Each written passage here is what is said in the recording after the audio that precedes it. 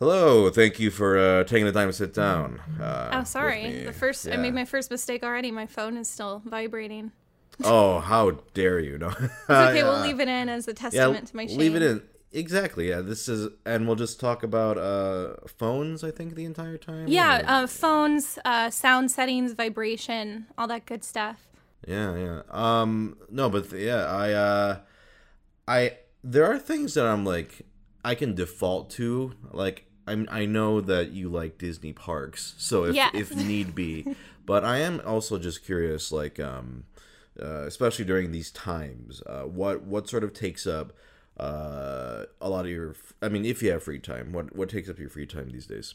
I feel like on one hand, like I definitely have free time because it's like, well, I know I'm not filling every hour with just working on videos. But then when I think about what I've done in a day, it really is just kind of working on videos. Yeah. So I guess my friend and I sometimes, well, now weekly, we will drive to like a parking lot and then get curbside food and park next to each other and just like sync up a podcast to listen to while we eat. So that's socializing right now. That sounds pretty nice, actually. Okay. It is nice, yeah. What podcasts are you listening to these days? It's Frenemies. She got me hooked on Frenemies. She's a huge Trisha Paytas fan, and I wasn't really familiar with either person on there. Yeah, it's just two people with like very different personalities, but they kind of vibe really well. And there's always some kind of internet drama because I think they're both friends with like every famous vlogger. So see. She knows a lot more about it than I do, but I'm hooked now. So if just general vibe I'm getting from this is YouTube drama discussion, or is it just whatever they want to talk about? Yeah, it's just like a YouTube meta podcast. It's like two people who are separately really famous on YouTube, and now they're just friends with each other, I guess. Well, they're frenemies. I see. Well, works out because I was thinking YouTube drama would be the topic I'd bring up exclusively for this episode. No. Oh, good. Yeah, we can talk about all the people I have beef with. So many creators. Sure. No, it's always interesting. I like sort of starting out asking people because it's, everyone, processes the situation differently, but it also gives me a good sense, like, that's a dope idea, actually. Syncing up a podcast. So do you like, I assume just you're on the phone or something do you discuss the podcast together? Like what? Yeah, I think that's why I like Frenemies for it so much, is that it is like, it's a very unedited podcast. So there's a lot of like awkward pauses where they're not really doing much. And then whenever there's like a lull, we'll kind of like tune in when we're interested. And then when we're not, I'll be like, so what's the deal with work? Because she's still working in person with other humans. So I get to kind of ask her if there's any drama with that and live vicariously through her seeing people. So. Sure. How long have you been doing the whole YouTube game for? Are you? I assume like full time, right? Yeah, and I think at this point it's been like 5 years or something, which feels like a really long time. But yeah, I think it was like around 2016 that it really caught on. And not to be the same boring ass questions I'm sure you usually get, but how did you fall into it? Just an accident or yeah, I had other channels like with friends that had been successful, and none of us were really actively working on anything together. So I had my own channel that had like 1,000 subscribers that I had never really used for anything before. Yeah. And I just started kind of making fun videos to post to like my Tumblr or to show my friends on Facebook. And then one of them put it on Reddit and it got a lot of views. And then my subscriber count kind of jumped up. And then I was like, I guess I should make videos with more effort. And then it kept climbing. And I was like, okay, I guess I make YouTube videos by myself. And you said 2016? That's actually, I think, around very similar time when my channel took off. Really? Because didn't you start on Vine and stuff like that? Because you do all those short skits. I actually started on my first audience was on Tumblr, actually. Oh, okay. Yeah, which a lot of people don't know, but it was a voice acting Tumblr, and I started doing shit posts on there and built up an audience there, and that led to Vine, and that led to YouTube. I had a YouTube channel the whole time, but it didn't take off until around 2016. Actually, like. I've said this story on the podcast before, but Christmas Eve, Christmas Eve, I Really? believe, of 2016. Are a lot of people active online on Christmas Eve? It was fucking weird because it was just like I was visiting my parents and then I just noticed, oh hey, people are subscribing a lot, huh? And I was like, oh, they're really subscribing, and it just it felt like a Christmas miracle, and it just sort of took off from there. I don't know when do you remember in 2016 when yours took off? Yeah, well, it's funny. I was actually at Disneyland with a couple of my friends, and I think my first video that got shared on Reddit, it was by an old friend from high school that I hadn't talked to in years. He just is like an avid Redditor, so he shared it on there thinking that it would like catch on. So it got like 100,000 views, and then the next video I posted, people that had seen the previous one were like, oh, I can get karma if I share this one. And then that one ended up on the front page and got to like 1 million views. And so that was all happening while I was just at Disneyland hanging out with some of my friends. Yeah. So I was just looking on my phone like, oh my God, the views are like really high. And I remember my friend Chelsea was just saying as it was happening, like, you're going to be a YouTuber now. And I was like, oh, I don't know about that. But it's wild. People what were just you doing asserting things. before then? I was working at Disneyland, so that's why I was there with my friends. I would sign them in for free, and we were doing, a little fun day there. What did you do at Disneyland, if you don't mind me asking? I worked there for about 3 years total. It feels way longer, but so I had 2 different jobs. I did one for like a year and a half, and then one for an almost equal amount of time. So when I hired in, I worked with the horses and the animals. They call the department Circle D because that's the name of their secret ranch that's backstage. And so we took care of the horses that work on Main Street and then all the animals at the petting zoo. So like a miniature donkey, a miniature cow, a turkey at that time, and a lot of goats. So that was really fun. And then they built Star Wars Land and they got rid of the petting zoo, which was my favorite work location. So I transferred to guest relations, which is like the complaints department and also tours. Interesting. Okay. Yeah, I mean, we got to talk about, inevitably we have to talk about Disneyland because I love talking about Disneyland, but I did not actually know that you worked there. That's awesome. I had always wanted to, and then I finished college. I got a 4-year degree. I got a bachelor's degree, and then I wasn't sure what I wanted to do next, but I'd always kind of wanted to work at Disneyland and like see everything behind the scenes, and I was like, well, if I don't do it now, then like when will I do it? So I was just doing it kind of short term, and I wasn't sure what I would do after, and then it ended up being YouTube. And were you always a Disneyland fanatic before working there? Yeah, I grew up in like the Bay Area, so I didn't go that often. I wasn't like a local kid that got to go every weekend. Sure. But for a lot of summers when I was a kid, my family would take family trips to Disneyland. And then when I was at home, I got into like, there's this site called Yesterland that talks about extinct attractions and kind of what became of them, what they built on top of them. And so I think that's what really started my interest in it, was thinking about the behind the scenes aspect and like old defunct rides and kind of the mystique of those. And so then I started looking at more and more fan sites and just got really into the idea of like behind the scenes theme park stuff, all the minutia of it. Gotcha. Yeah, that's so interesting. Like, I know a lot of people, a lot of friends who are also like that, and I never thought I would be one of those like Disneyland. I would say I'm like not on the casual. I'm not like hardcore. I know all the Disneyland like minutia and history or whatever. Like, but I just love the parks. And that's something I never saw myself doing, but. When we moved here and I was like, oh, you can get an annual pass at Disneyland. I was like, well, I was gonna ask if you were an AP until they got rid of it last month. Yeah, we definitely were. I'm curious to see what will roll out. I think they'll bring back something like an AP. I think maybe it'll be more limited, but I'm not worried. They're definitely gonna still cater to that market. Yeah, because it's such a locally driven park. Like it's a small park. It doesn't get as many international visitors as Florida, so I think it'll be fine. Oh yeah. Do you remember what you were doing or writing, or what were you doing when you saw? Oh shit! YouTube's taking off. Do you remember the exact moment? I do. I vividly remember we were eating upstairs at Tortilla Joe's, my favorite restaurant in downtown Disney. And it was like we were the only ones upstairs. I never get seated upstairs, so it was just this weird empty restaurant vibe. And I was checking my phone and I was like, oh, I feel like everything with my YouTube has happened like at Disneyland too. Because I remember my first video, the one that got like 100,000 views, that was around my birthday.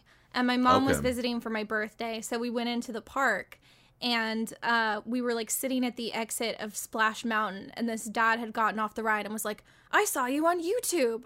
And I was like, oh, seriously? And he was like, your life's going to change, kid. And like, it was like, again, like just weirdly prophetic statements from other people. Did he talk in a fort like, your life's going to change, kid? Yeah, like an old-timey carnival barker. Right.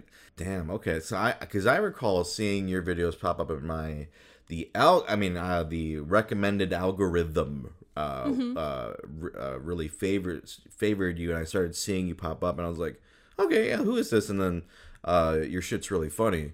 And so I forget exactly when that was around, but I assume the algorithm has been kind to you? Yeah, definitely. Yeah, I'm very grateful to the robot algorithm. I think it's been really good. My videos don't really trend anymore, but I think that makes sense from what I understand of the algorithm. Yeah. And it seems like they get sidebarred to people. I've had a lot of people on Twitter complain that like if they watch one video by me, their whole sidebar is just other videos by me. And I guess that's just because people tend to watch them till the end, and they're long. So I think that's what the algorithm likes about them.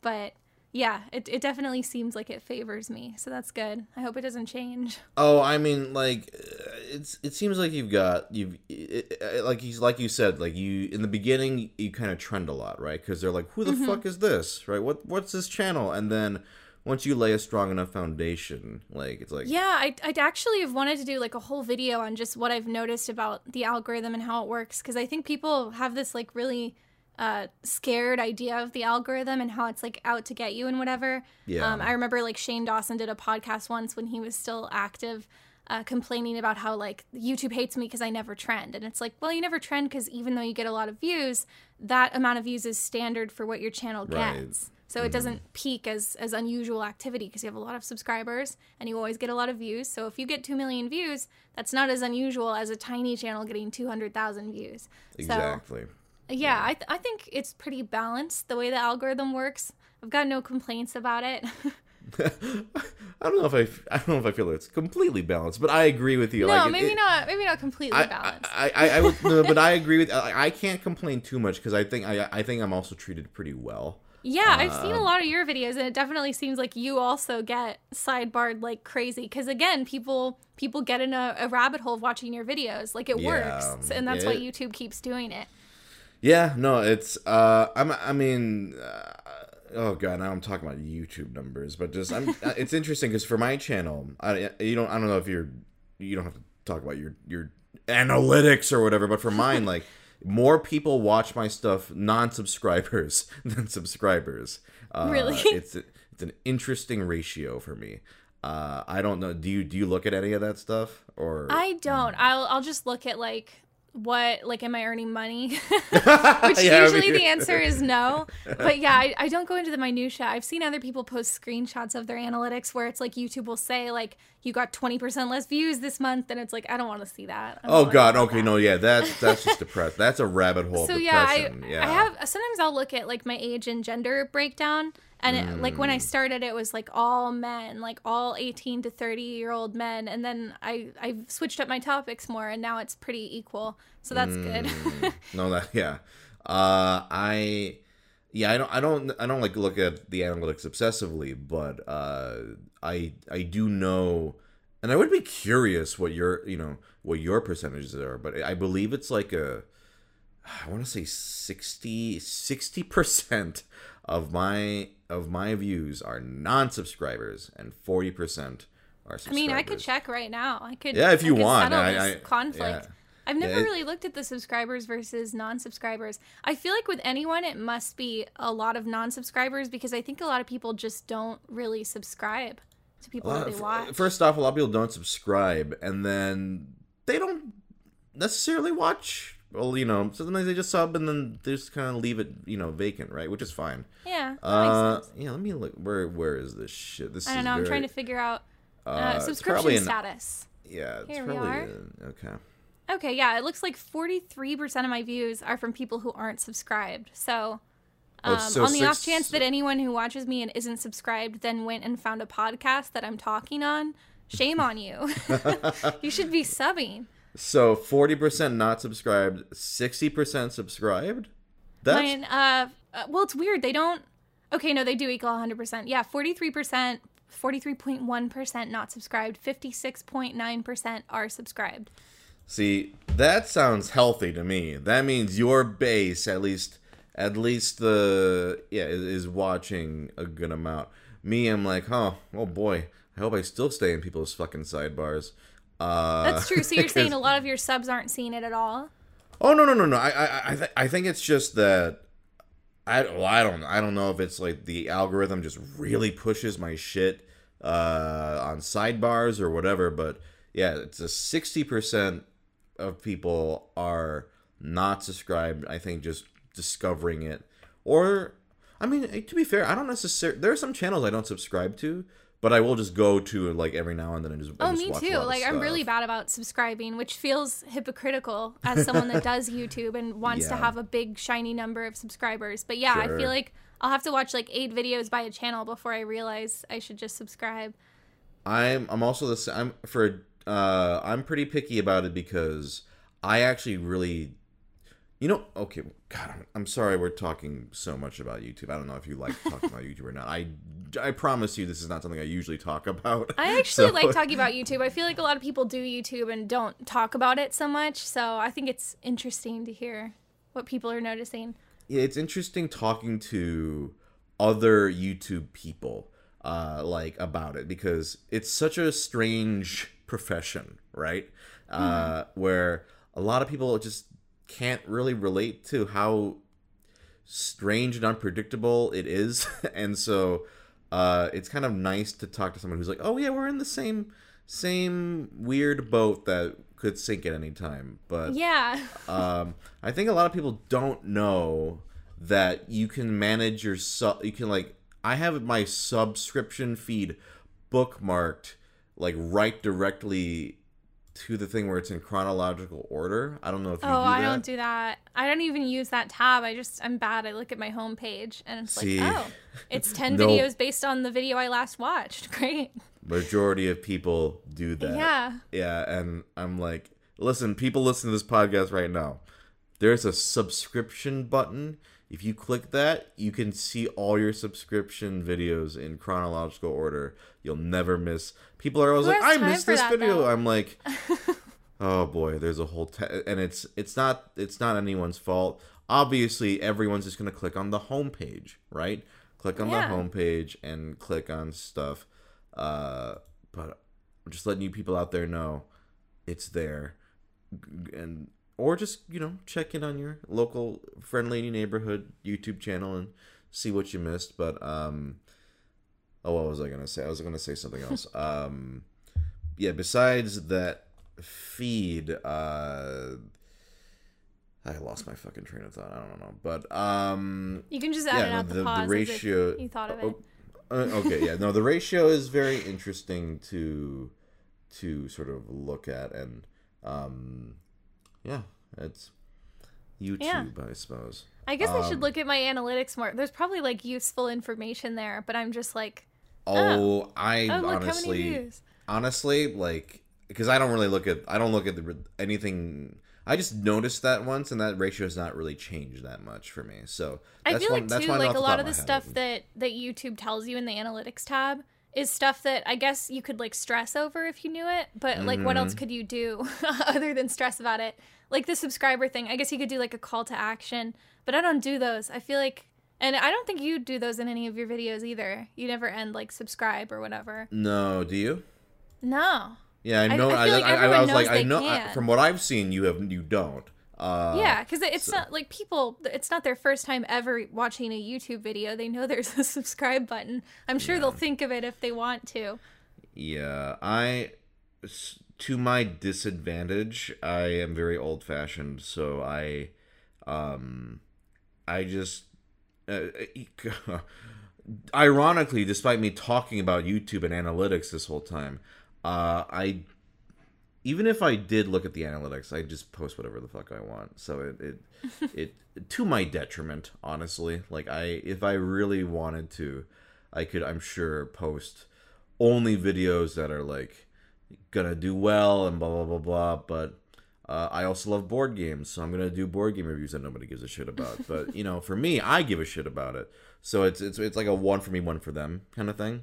I think that's better though, because I think it's easy to get just pigeonholed. So it's good to keep doing stuff you're actually interested in. Absolutely, yeah. It's some a lot of people suffer from burnout, and for me, the rule, I think what also helps is kind of like you. I assume that this was an accident, right? This just happened, Yeah. I don't think either of us was planning on this.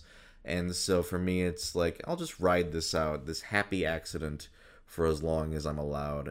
But I might as well enjoy it and not stress out about it because, I see a lot of big channels. Oh, I remember what I was going to say. I don't subscribe to some channels if they upload too much too often. Because of the way you look at your sub. Yeah, because I like to see chronologically what's coming out and that sort of thing. And so if something is like posting like I don't know, like this might be an exaggeration, but like 5 some videos a day, it's like I don't need to see all this and it clogs up my feed. I will just go to the channel every now and then and check in on them and on a similar sort of going back to what I was talking about before, I notice a lot of big channels they're like stressing out about like, oh, I gotta make sure I pump out the stuff that people want, like that's popular, and I gotta do it at a crazy rate, and I don't know. Yeah, man. and like I definitely that's another thing I would want to talk about if I did like a video on the algorithm, because I feel like there's a big misconception about that. Like it is true that the faster you put out videos, the faster your channel will grow. Like it's just the case that putting out a new video is how you get the fastest number of new subscribers. But on the other hand, if a lot of people will like have content that's like high effort that takes time, and then they'll think, well, at this rate it's going to be a month between videos, so I have to put something out in between, and then they'll just put little videos that are like live reactions to a TV show or Q&As or things like that. And from what I've seen, that can actually be really harmful to your channel, because if you put out videos in the middle, like a lot of your subscribers might see a Let's Play or something come up and be like, oh, well, I don't know if I want to watch that. I'm still interested in this channel. I'm just not going to watch until they come out with their new proper video. But if you're basically training the algorithm that you put out a video and this number of your subscribers didn't want to see that video. So if that happens enough times, it will stop showing those videos on the homepage to your subscribers, because the algorithm has learned that they're not interested in your channel anymore. So even though it is good to grow your channel by posting frequently, if you're posting a lot of content people aren't watching, you are going to hurt it in the long run. No, that's great advice, which I don't follow. Like I Really? I just post whatever the fuck I want. But I actually really admire a lot. People watch what you post, though. Yeah, it works out somehow. Like I'm very just sort of throw all caution to. I just do whatever. Like it's fine if you watch. I have this like almost, I don't want to say adversarial, but this sort of hey, here's a video. You like it? Great. You don't like it?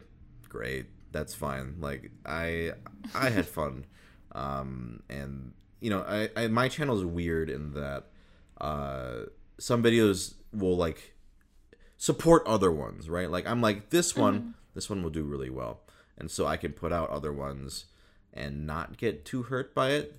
I was gonna say though, I do admire a lot of the high effort channels out there who really sort of refine and make like these are the videos only, and I think that also helps because it makes it, like you said, you're gonna want to watch all of them, right? If you look at a channel and go, oh, this is a clearly well curated like selection of high quality content, then I'm gonna want to go through and watch all of it. And I look at your channel. It's very similar vibe. My channel is the opposite. My channel is just like just whatever the fuck. But I guess that works for some people. But I wonder also how the algorithm looks at like your main videos tend to be like short skits. but then you'll post like longer videos, like food reviews and stuff like that. Right. So I wonder what effect that has. I don't know if you've noticed any trend in that.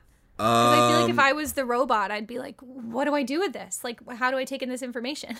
Sometimes people are watching 25-minute videos, and sometimes they're watching 30-second videos. I think the robot has just been like, I guess people will just watch this guy sometimes, regardless of the length. And I don't understand.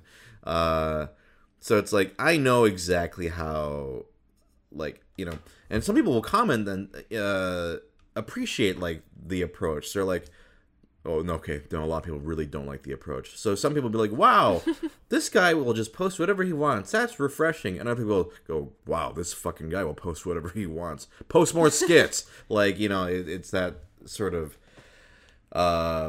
weird, like, you know, opposing viewpoints on it. And none of it matters to me because it's not going to change how I do things. But I guess it's, again, I don't want to say adversarial, but it is almost me being dragged by YouTube of like it wanting me to do it a certain way, and I'm going, no, I'm still acting like it's 2012, baby. Like I'm still, you know, I don't even do, and this is like when people hear this, they go, what's wrong with you?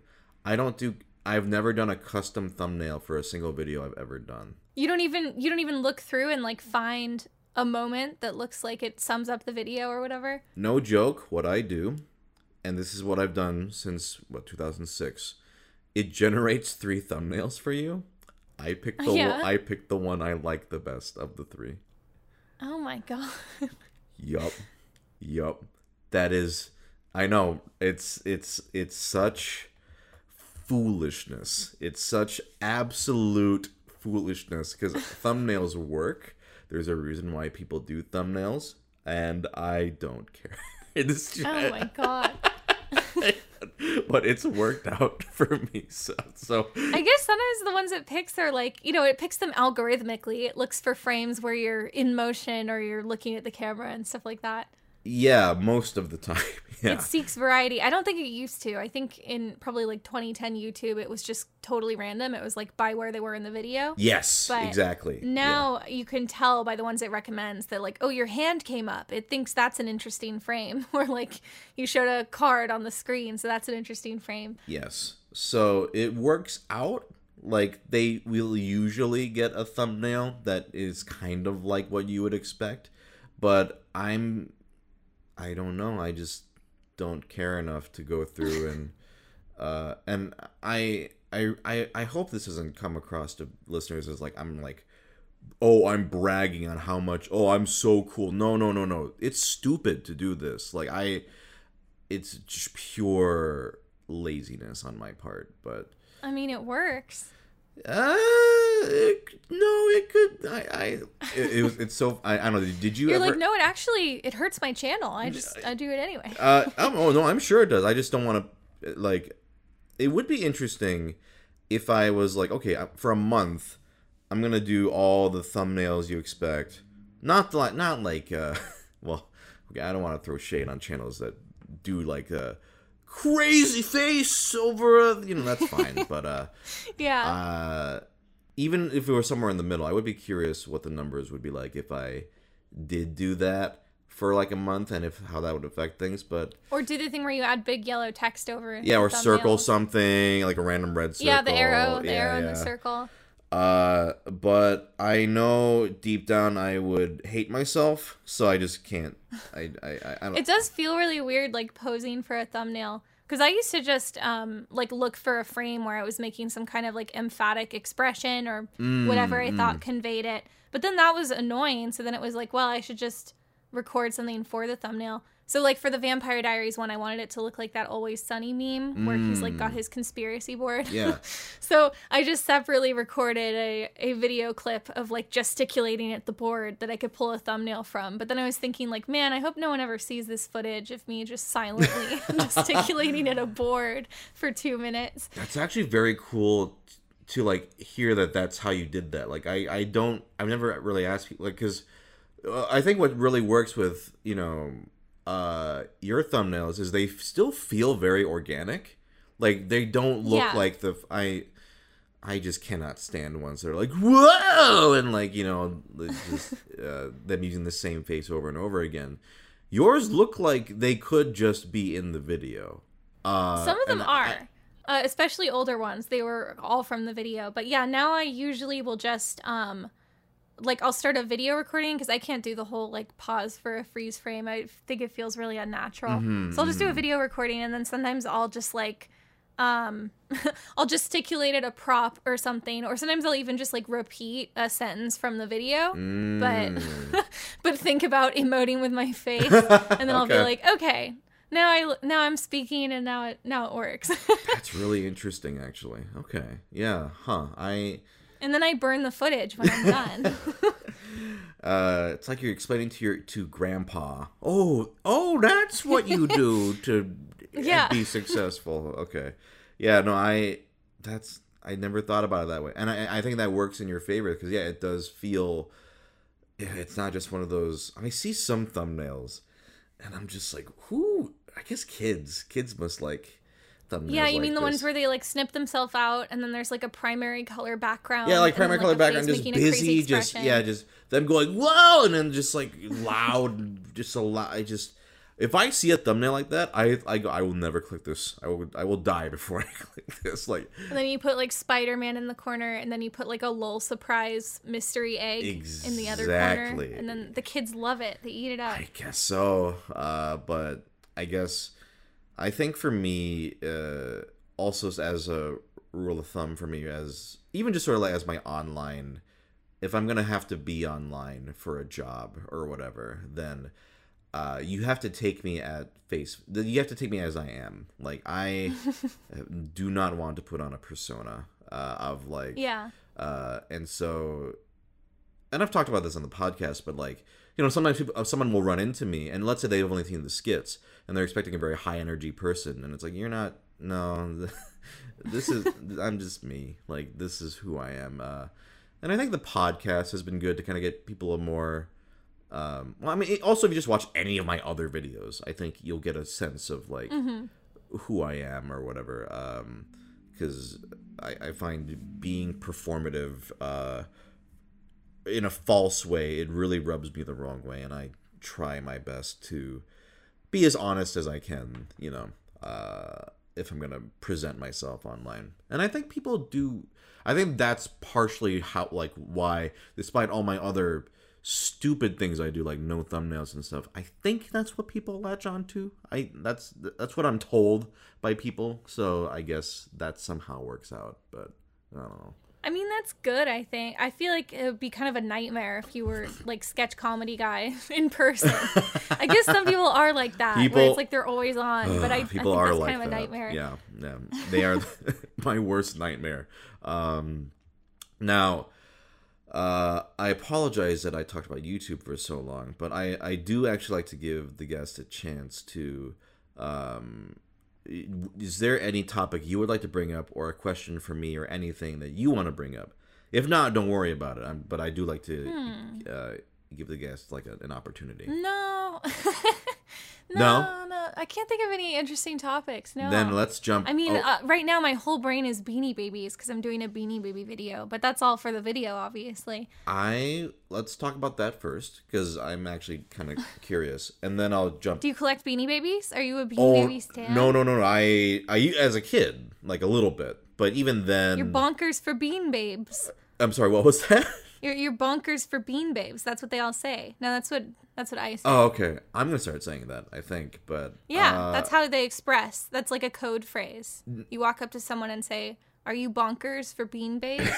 And then they say a coded phrase back. I can't tell you what it is because it's only for people who are bonkers for Bean Babes. Yeah, got it. Yeah, exactly. I guess before I go, because I have a very casual appreciation of it. For my background in I'm basic for Bean Babes, where I, as a kid, had a couple. Like, I was not an avid collector, and in fact, I think I owned more of the McDonald's the teeny beanie, or what were The teeny beanies. the teeny beanies. Yes, I had more of those, I think. Although I did have a couple. Once Beanie Babies fell out of favor, I did get some from like garage sales and stuff, but I was not the person who had like a ton of them. I think one of my favorite ones was in terms of the real ones was I had that kangaroo.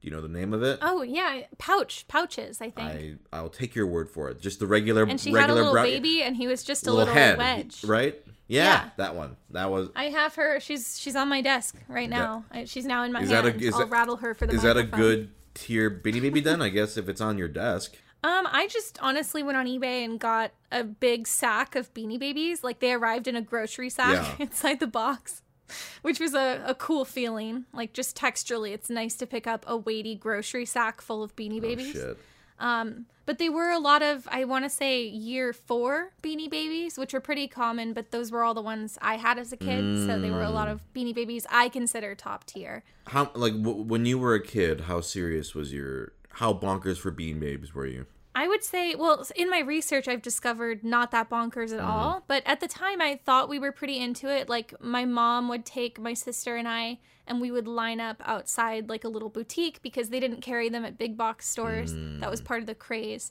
So, yeah, we went to a little children's clothing boutique that got the Beanie Babies. We would, like, go in the mornings and line up to get them. Yeah.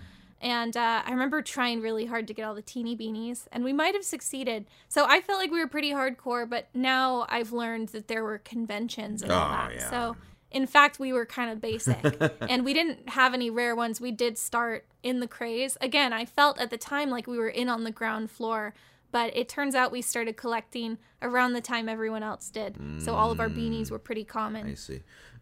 What was your favorite teeny beanie?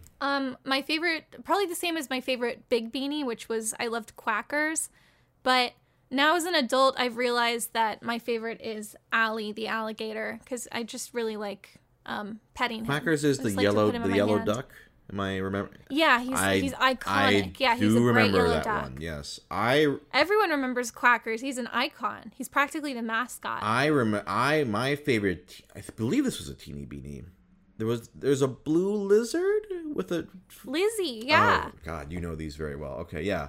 Lizzie, yeah. I've been living beanies. Lizzie, I did not remember the name. Oh my God! Fun fact: that's right. Lizzie was tie-dye first. Oh shit! So that was one of the really rare beanies. Was tie-dye Lizzie. But everyone had blue Lizzie, including us. We had blue Lizzie. I had the teeny beanie of this, and I loved this lizard. This was absolutely my favorite of the little ones for sure. The teeny beanies were so good though, because like that's really quality for a McDonald's toy to have like a little plush. Exactly, like I was totally happy with them as a kid. Like, and I also, I understood. Like, oh yes, you need to preserve, or I didn't care, but I know for collectors you preserve the tags or whatever. But for me as a kid, just play value, yeah, they're just smaller versions, but they're still really good quality. It's actually kind of insane to me to think about like that those were in like, because those were just like Happy Meals, right? Yeah. Yeah. That's nuts. That you, I wonder what would get me to like buy Happy Meals at that level of veracity. I will say, before I dive into a different topic, are you like besides being bonkers for Bean Babes, are you a collector? Do you collect a lot of things? Oh yeah. Okay. I feel like I love collecting way too much. My main collection is I love old My Little Ponies, but I also have a lot of BB-8s from when the Star Wars trilogy was happening. I have a lot of Porgs, okay, and just a lot of old stuff from when I was a kid, like all my old Pokemon toys. Gotcha. And a lot of video game stuff. Yeah, I'm also. If I get into something, I get very dangerously into collecting stuff. For me, it's I have just an absolutely obnoxiously large board game collection that takes up way too much space. Oh. Anime figures. What else is there? Like, I got back into Pokemon cards for a bit, kind of fell off of that, but I don't know, did you ever get into Pokemon cards? I was huge. I was huge into Pokemon in general, but yeah, we love the Pokemon cards. I never got the coveted shiny Charizard card. Tragically, I think you can get them for like $10 on eBay now. So maybe I should just live my childhood dream. Not to get super annoying nerd right now, but are we talking the original Charizard, like from basic set, or the literal I want shiny it to look Charizard like the original. Because there is a shiny. Well, I want this. Okay, no, there's one that's shiny all over, right? Well, hold on. Are we talking about shining Charizard from? No. Okay. Oh no, like the one that's an alternate color. No, okay. the holographic classic, the one everybody wanted as a kid. I think if you want like a first edition, it is actually expensive. But I don't care about that. As long as it looks like the first edition, it can say it's third edition or whatever on the bottom. Yeah. No, a couple years. I hear it's way more expensive now because I think really, because this is the nostalgia cycle. It's the 20-year cycle. Unfortunately, you know what it was is I believe one of those Paul brothers, those Pauls.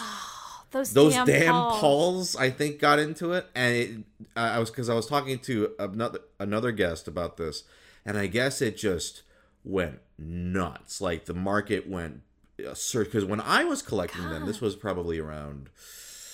Well, I mean, I was collecting them as a kid, but I got back into it on accident because I was at a con and I saw some cards. Like, oh, it would. Yeah, I remember Pokemon cards. I'd given all of mine away to my brother, a long time ago, and I bought one or two, and I was like, "Fuck!" I remember why I gave these away, and immediately I was like, "I could get more, right? I could get just a couple more," and then.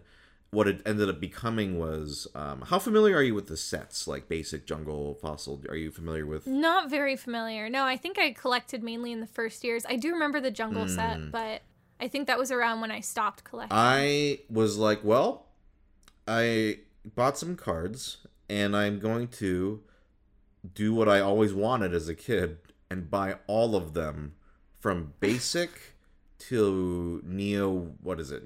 You don't know, but Neo Revelation. It's some kind of. It's basically everything before Ruby Sapphire, because that was all the cards I think I stopped collecting around that time. So I didn't. So I went and I got all of them. So they're numbered, right? So do you just have them lined up in a binder of like card numbers? I have them in a binder. Well, I used to have them in actual like order of numbers, and then I was like, no, I want all the holographic ones in the front. So I rearranged it so all the holographics are in the front, and then they're in numerical order. But and this actually, it sounds like insane, but it wasn't that hard to do when I was collecting, because you could just go to pawn shops. Like, you could go to, like the places that sell baseball cards. Yeah, card shops, pawn shops. I would just, like, go through boxes of them and just, I don't have this one. I would bring a checklist, because that's the kind of person I am. And it was actually really fun because, my wife and I would just go, hey, there's a pawn shop. I want to just stop by, and then I would just look through and be like, oh, shit, I found this one. Like, I don't have to buy it online. And then whatever I couldn't find, because there are some ones that are just, you're never going to find in a pawn shop. Then I would pay like a little bit, nothing like crazy expensive. But now, it's been like a huge resurgence. Like I think even the classic cards are way more expensive now. So I'm glad I got into it when I did. But so is your collection complete, or do you still have a couple more that you need? It's complete. Wow. Yeah. it's all the promos, but only up to. It's just gonna bother me. I know it's not gonna. You're not gonna give a shit. But what is that set called? Neo Revelation. The viewers need to know. Neo Revelation. I have basic up to that, and so that's all gold, silver. Because after that, I believe is Ruby Sapphire stuff, and at that point I'd fallen out of it as a kid. So, although on top of that, I did start collecting some of the newer cards because they have these really nice, like. Full, I don't know if you've seen these, like the full foil, like full art cards. Like they just look really nice. So I did start collecting booster packs. And then eventually I stopped, and that's not something I need to revisit. I'm good with what I have. In fact, I mean, I feel like once you complete the set, you've got to cut yourself off. Because then you're just going to be drowning in cards. They'll keep making more. Yeah, you would think that. You would think I would have stopped, but it took a little bit afterwards. But to be fair, I wasn't going for completion after that New Revelation set. Like, I was like, I want these because I never could have had this as a kid. It was a lot of adulthood for me is like, you know, I have income. Oh, I can go buy things and not have my mom go, don't buy that. That's stupid. I can go buy that now. And it's funny because there's stuff that feels like completely unreachable as a kid where you're like, oh, but on the secondary market, it's $50. And then like when you're grown up, you're like, oh, I could actually order that. Especially I feel like the stuff I collect, like the value of it is all relative. Like I collect old My Little Ponies, and of like American releases, I think the most expensive it can get is like $300, which is really expensive for a pony. Like I think the most I've ever spent on a single pony was like $60, and that was like my rarest one. But you know, like compared to other stuff you can collect, that's not very valuable. In the grand scheme of collecting, $300 for like the most expensive, that's pretty good, actually. It's really good. Yeah, it's not that rare at all. So yeah, the one I got for $60 is now worth $300 or $400 or something, and they only made a couple hundred of those, so it should be really rare. But I think that just is reflective of like how small the collector community is. And then another thing I'm really into collecting, like your vintage store story reminded me of that, is I'm trying to get all of the Give Yourself Goosebumps books, like the Choose Your Own Adventure ones. Yeah, my friend and I, like after college, we would just hang out at like a restaurant and kind of switch off. Every time there was a choice, we would switch readers while the other person ate. And we would navigate the books together, like we were going on a little adventure. And I think I maintained a list. So like every time I passed a used bookstore, I would go in and look. And at first, like every time I went in, they'd have 3 of them that I didn't have.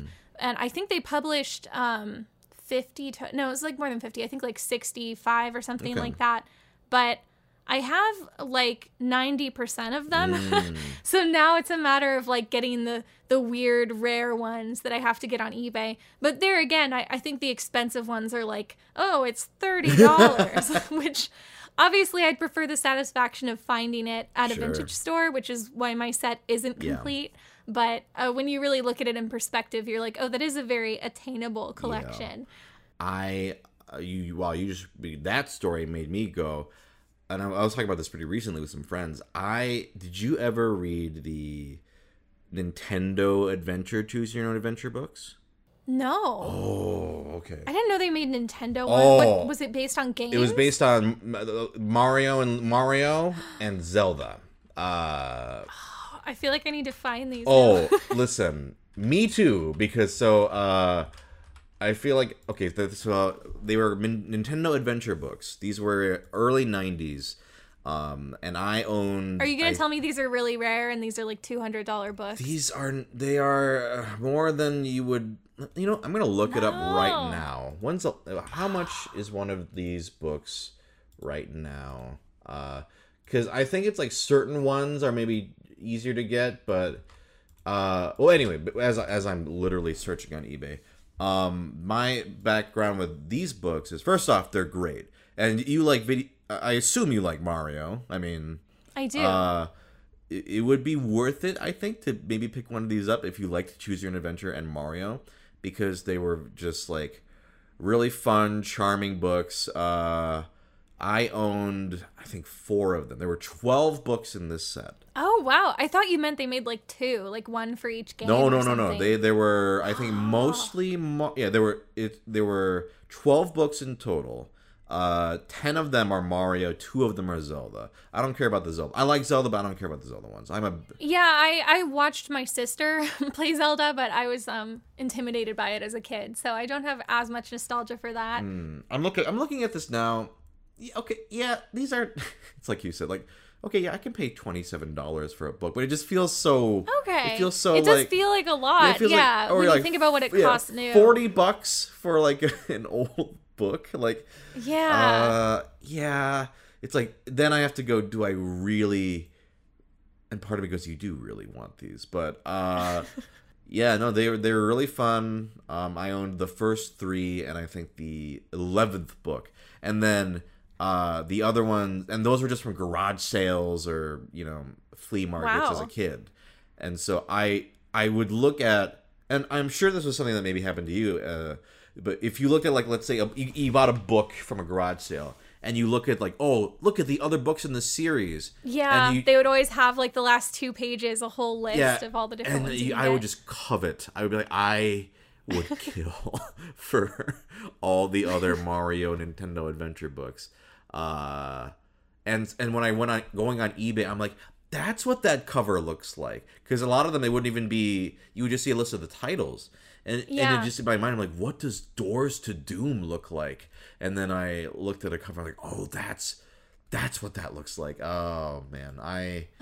Fuck. I might actually get these at some point. You're going to buy it right now.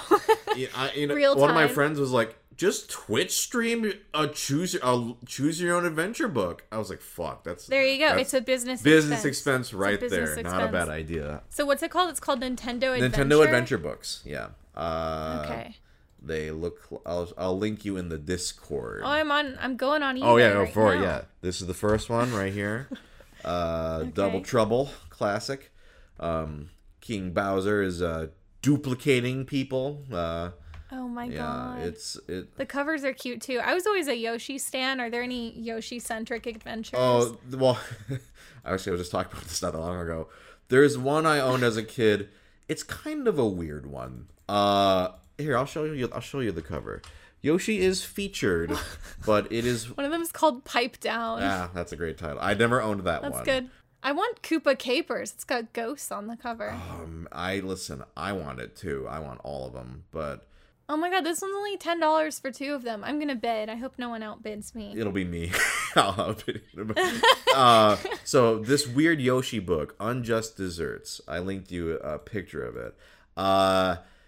The premise of, what do you think the premise of this by looking at the cover? Okay, let me see.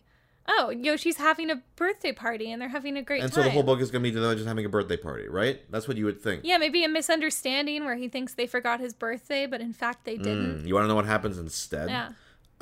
Okay. It starts as his birthday party. And why did this happen? I forget. But Mario and Luigi get real small. And then they go inside Yoshi's stomach. And the whole... He eats them with his big tongue. The whole book is them. It's like Bowser's Inside Story, but I guess they predicted Bowser's Inside Story. It's Yoshi's Inside Story. Like different regions of the stomach are like different levels or whatever. Well, see, when I asked you, are there any Yoshi stories, I didn't mean, are there any stories where they're in his belly? Yeah, you weren't asking for fucking Vori stories. Like, you were asking for... Can you recommend me any stories where Yoshi gobbles them up? And they're in his tum-tum? Oh my god, I can buy this book for only $120. Wait, are you serious? Is that one? Yeah. Oh, fuck. Oh my god. Okay. Yeah, I'm gonna. Maybe I won't. I can't wait to do this on stream. It's a business expense. Oh my god. Well, here you go. I hope you enjoy buying that. It's a steal. It's 120. Oh my god. Well, it's 120.95, but the shipping is free. Oh, that's good. So it's actually a really good deal.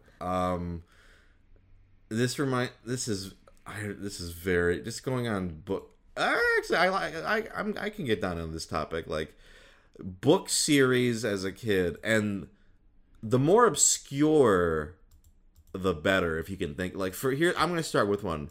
This was a series I loved as a kid, and I don't know anyone who read this series. Did you ever read the Clue books? No.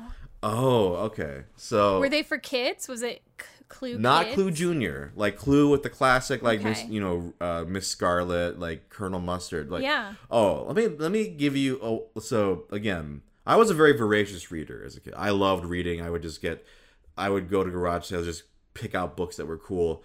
And the Clue series was when I can't believe I'm talking about this, but you know what? That's what this podcast is for me talking about shit that nobody cares about. But I think you might appreciate this. You're familiar with basic what Clue? You know, the characters of Clue. Yeah, the film, the board game. Right. Yeah. So what Clue books were, and there were a lot of them. I think there were 18. It looks like I owned quite a few of them, maybe like 12 of them.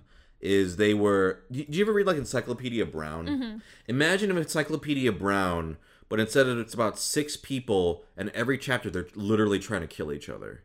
Like, no, it was great. It was like, so it would be the main, like, Mr. Body, who in the original game is the murder victim. He's the corpse. But in the books, he was like the host of the book. He'd be like, "Oh, welcome to my manor," and then it would be like 10 cases, and they're very funny. They're very funny, but also very like dark and like twisted, because what it would be was each chapter would be like, "Oh, Mr. Body got a new, I don't know, like a sapphire," and then all the guests, like, they're his friends and they come hang out with him, but they're all terrible people who would murder each other on a whim to get rich.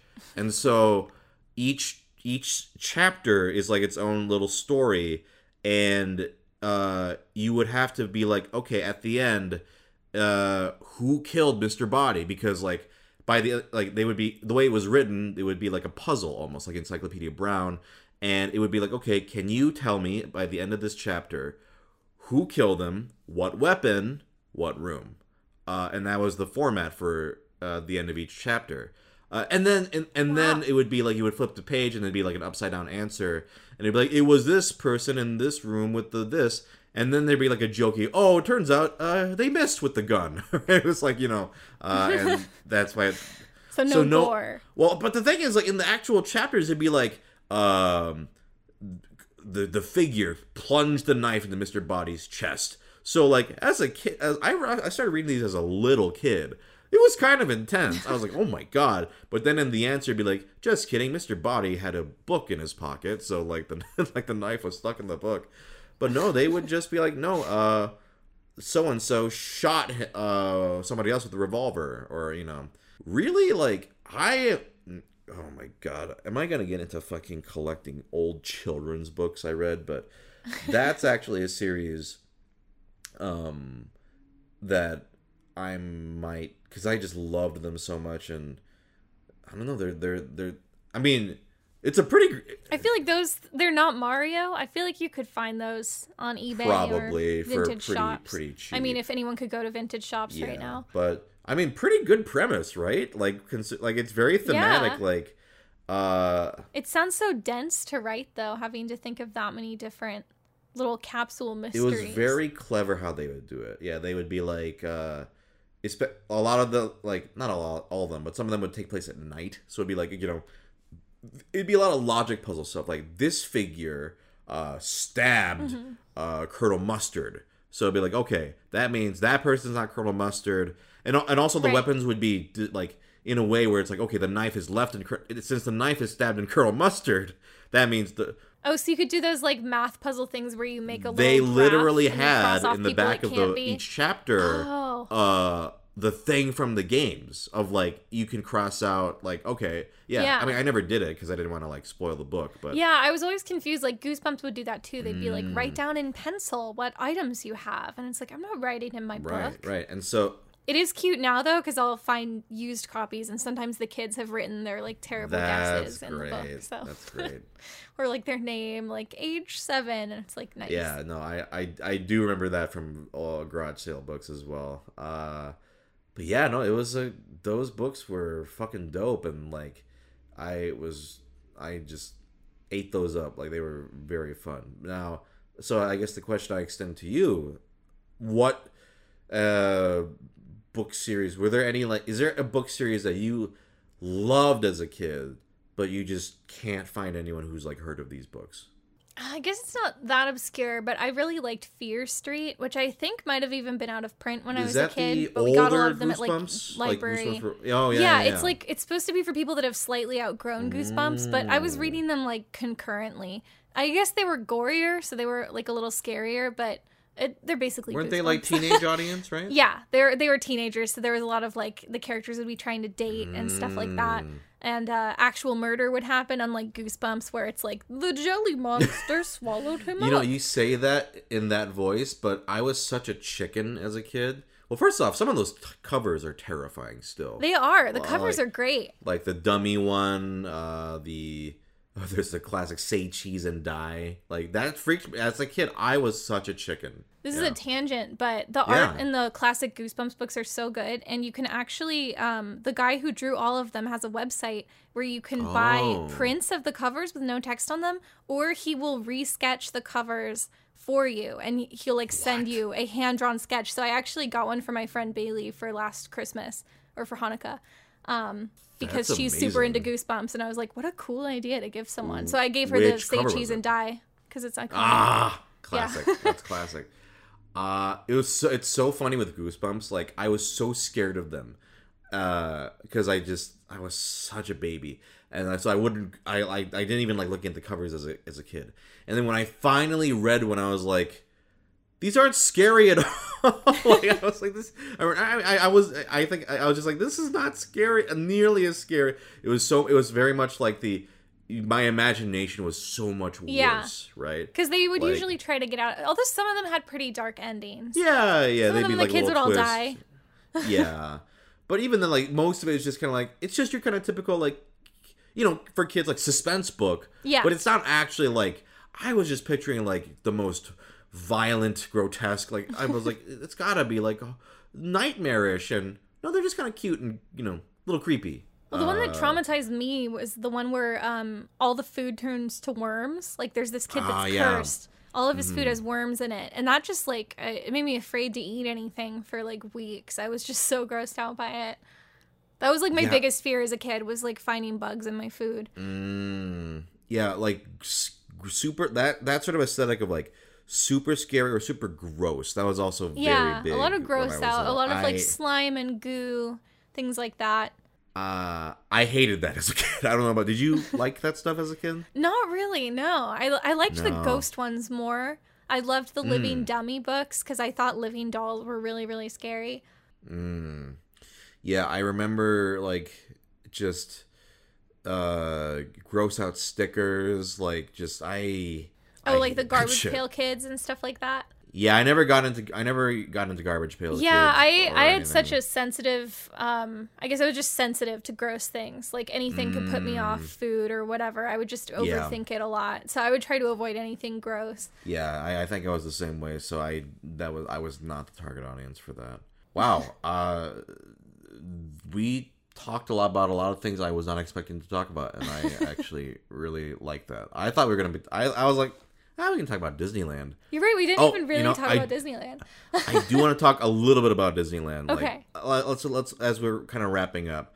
This is a lot of fun. Like I know. did not. But I do want to know what, because obviously you're a big Disneyland fan. But when you go to Disneyland, what is your like typical day like? Like, are you a ride heavy, or are you what do you like to do on your average Disneyland day? It totally depends who I'm there with, because like one of my claims to fame is like if I'm there with someone from out of town who just like wants to do everything, like I can get someone on pretty much everything just by mapping out the day correctly. Like, okay, we gotta hit these rides first because they run out of fast passes first, and then while we're waiting for fast passes, we'll eat and just kind of like chart I'm out that the whole guy thing. too. Yeah, I'm like tour guide yeah. mode. But then if Right. I'm there with friends who are locals, like we usually just kind of kick it. Like we'll get food and go meet characters. I always like to ride Pirates because it tends to have a pretty like median wait time, like, you know, 20 minutes or less. And it's just such a solid ride. Haunted Mansion and Pirates are like the best ones. My favorite ride is probably Splash Mountain, but that one's good at night when it doesn't have a line. That's my favorite too, Splash Mountain. And they're changing it. They're changing it to Princess and the Frog. How do you feel about that? I think I like the idea of it. I'm worried that a lot of the rides in the past where they've taken a good ride and hastily rethemed it, they've done it badly. So, you know, like they cut corners. They want to do it fast or they want to do it cheap. I think Right. a Princess and the Frog ride, if they're willing to put a lot of money into it, could be incredible, and they wouldn't even have Yes. to change that much. But you know, like all the sets could be the same. They could reskin some of the characters or take their clothes off or whatever, so they look more like Princess and the Frog animals.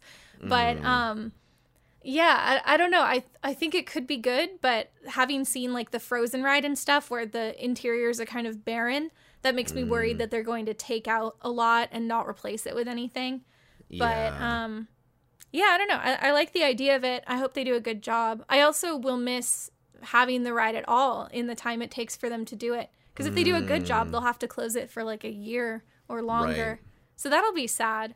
But yeah, I don't know. I'm excited to see a new ride. Yeah, no, I think, you know, it's my favorite ride as well. I'm like, I do love certain aspects of the original, just, you know, the animatronics, you know. The music's cer- really good. Yeah, I'm a music's huge really animatronic good. head. Yeah, the music's really good. The animatronics are so charming. Just the whole, just, you know, lead up to the drop is so good. But I also recognize, I mean, yeah, it's Song of the South. Yeah, Yeah. maybe we should, you know, update this.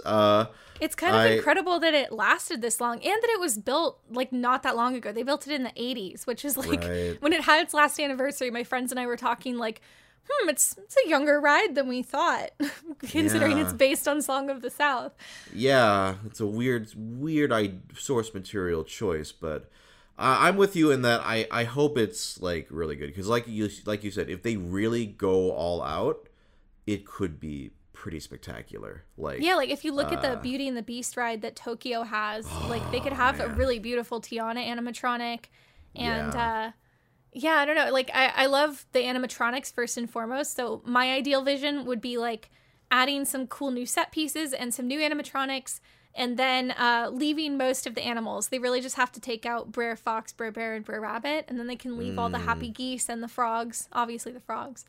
I still want that like right before the drop to be creepy. So what, Dr. Facilier? Here's what Would I that picture. be- Yeah, I picture the laughing place scene could be a dark, like black light, creepy swamp with all of his like ghost minions and stuff. That's exactly. And then they yeah, could be yeah. playing the chanting part from Friends on the Other Side as you're going up the lift hill. I think we should design this. I They should know. ask us to do it. They you should know? hire me instead of legendary Imagineer Tony Baxter. I could do a much better Exactly. job.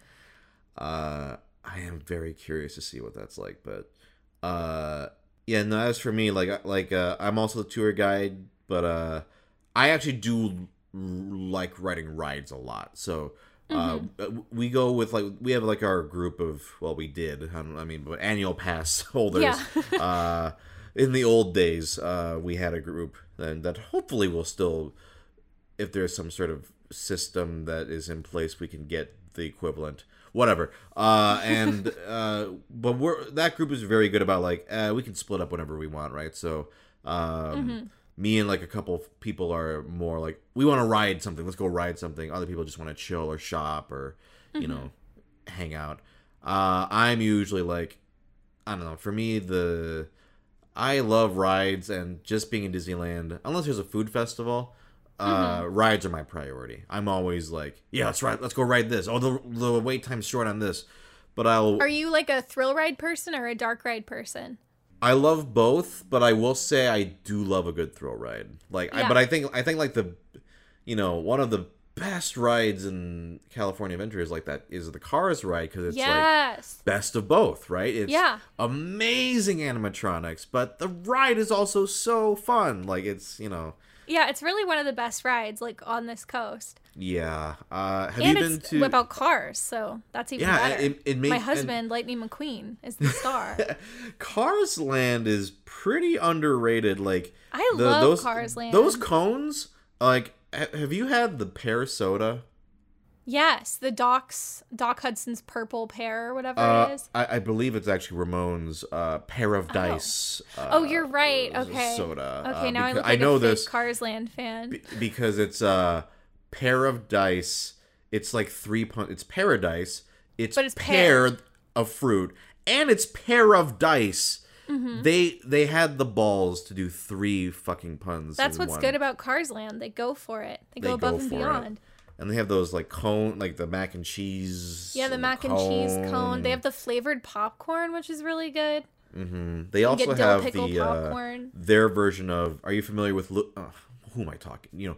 Of course you are. LeFou's Brew from Disney Of World. course, yeah, the apple stuff. I love that, and they have like Red's something version apple cider or something. And I forget what it's called, but yeah, no, they have that in the Cars Land as well.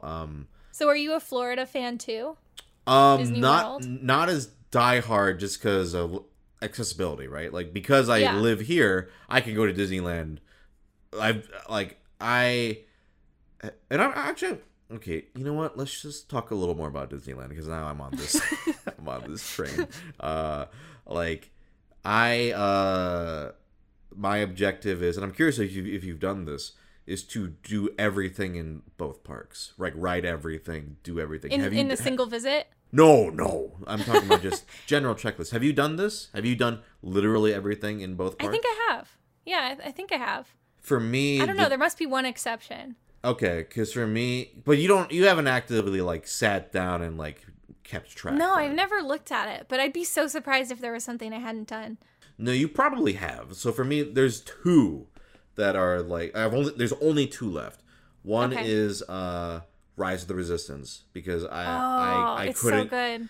Oh, I hear it. Yeah, I hear it so good, but we couldn't get into it, and then yeah, COVID. It's hard. They had that lottery system. See, here's the thing: they've gotten rid of annual passes, so if they were able to limit the APs that go every single day, I feel like the lottery would become a lot easier to get on that ride. That's true.